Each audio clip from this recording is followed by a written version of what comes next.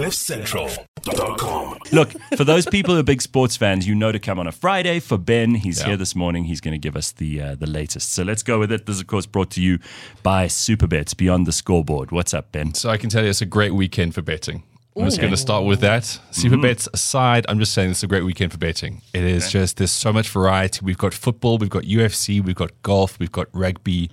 It's just a good weekend. So, you know the Netball World Cup? Yes. They played every day until the woman had no more shoes left. All the tread gone. Tears. It was in Cape Town. Agony. Yeah. The Women's World Cup football, though, played properly. Okay, so now it's been played over a few weeks.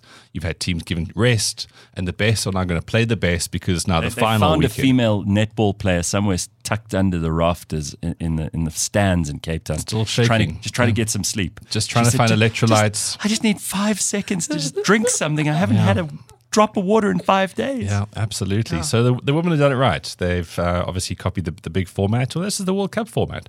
So Spain are great. They're really, really great. They beat Sweden.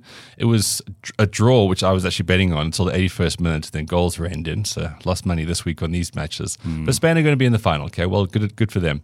Australia versus England. Australia, obviously, everyone was told they're going to have a public holiday if the Matildas were to win. And let's be honest, they call them the Matildas? The Matildas. Let's be honest, the Matildas choked it up a little bit at the end there. They had a good chance of goal late in the game, missed it. What's wrong with you, Matildas? Yeah, and then an English lady ran the length of the field and basically scored. So they lost 3-1. England versus Spain. That'll be Sunday, 12 o'clock South African time. What do they call the English girls? Good footballers. I don't think they've got a name. I don't know. Because if the Australians are the Matildas, we're Azerbaijana, right?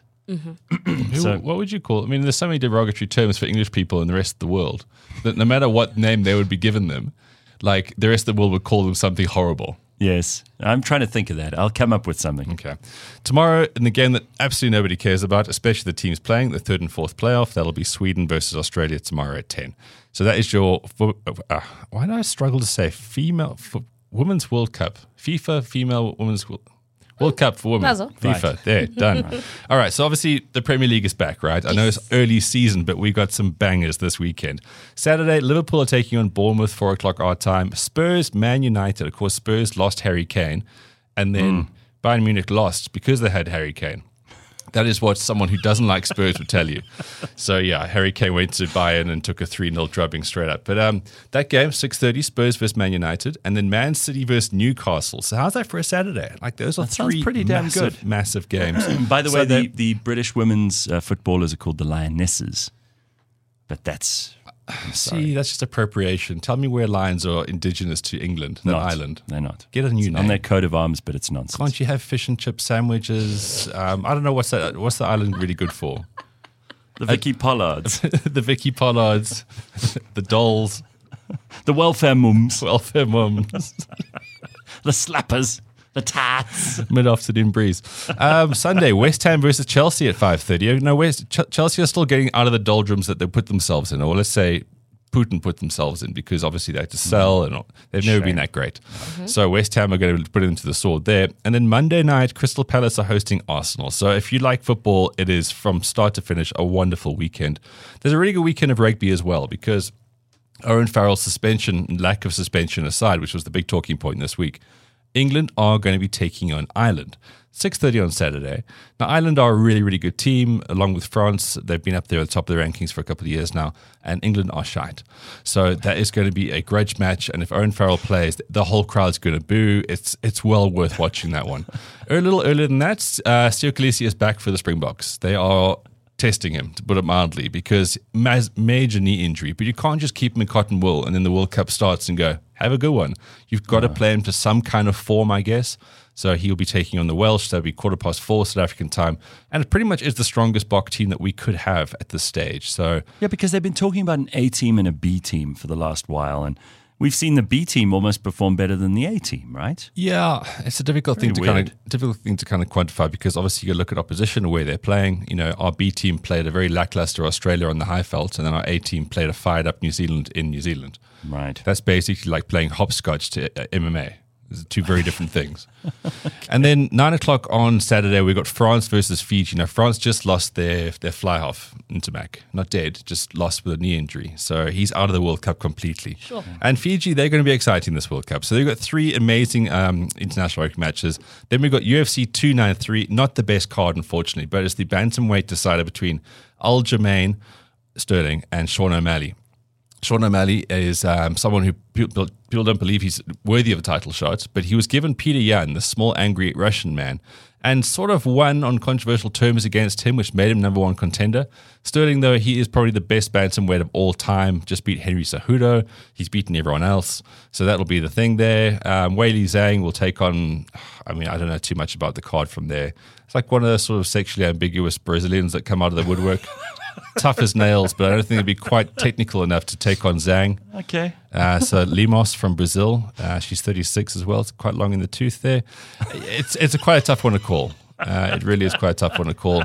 And you'll have Ian Gary versus what's his name? Neil Magny. So not the best. To wrap it with the golf, it's been an interesting time in world golf because obviously Live Golf is happening. There's a lot of attention around that, but the PGA Tour is in its like showcase section, the FedEx Cup. So all the big names, and then each week they just whittle off the like 25 or 15 of them, so that you have 30 playing the Tour Championships at the end. So we're currently at the BMW Championships. Now, this is a big one because they're playing at Olympia Fields, which is as close to a major as you can get. It's a big, long brute of a golf course. Hit a lot of drivers. You've got to be very straight, and the rough's very hectic. So before we get into that, Lucas Glover. Now, this isn't a name that you're going to hear maybe previously have heard a lot about. No. He won the US Open in 2009. And then from there, he was just almost like a journeyman in many ways. He was like, you never heard from him again, never won. And he had the most horrific putting yips. As in, so if you've had a really big night, okay, and you've clapped like bad booze, like Jägermeister, Strawberry Lips, you know, like that cuck that they kind of give you because everyone thinks it's more festive, but you just hate it the next day. Yeah. And you got the shakes and you're making bad food choices. That's what he's like over a putt. Because all the time. Well, yeah, in that stage. That's what having the yips is. Oh. So he would be a great golfer, get to the flat stick, and he would literally be shitting himself trying to get the ball into the hole from 4 feet away. Okay. So he didn't really win. And then out of nowhere, his wife gets arrested for domestic dispute. Or domestic abuse, sorry. Oh, no. So what would happen? This woman, get this, he would play cuck, okay? And then he would come home and she'd be like, you're so shit. You can't putt. So he's getting the gears at home. See what I said about like when you get home from a hard day's work? And this woman sometimes you shouldn't share. And this woman was just giving it to him to the point that when they were playing verbal abuse. Oh, yeah. She wasn't hitting him. No, it was very like derogatory about, no, you're so shit and just disparaging by his technique and whatever. But then at the Players' Championships, he just shot 78. I forget the year now. It was quite recent, I think, 2018, around there. So his mother was there. He was there. Now, this woman probably Chardonnayed up a little bit. I'm going to go on that part of the story. Starts abusing him. The mother stands up for her. Sorry, for him. She then attacks the mother and then attacks him. She sounds delightful. Cops got called. No, she's one of those, like, when you can't get the trophy wife you really want, and then the next draft comes in. Like, she looks like that. I'll show you a picture. Okay. Yeah. But she does look cross. I reckon she can scratch you. I think she knows what to do with her nails. So there was this whole thing. That was the only time you ever heard of Lucas Glover because his wife was kind of went off the rails. Jesus. Anyway, stand by your man. Dragon, huh? Stand by your man. Moral of the story here, because she stuck it out and so did he. And now he just won twice in the PGA Tour, which is and they're still big together. Money. Yeah. Oh wow. There he was winning last toxic. week.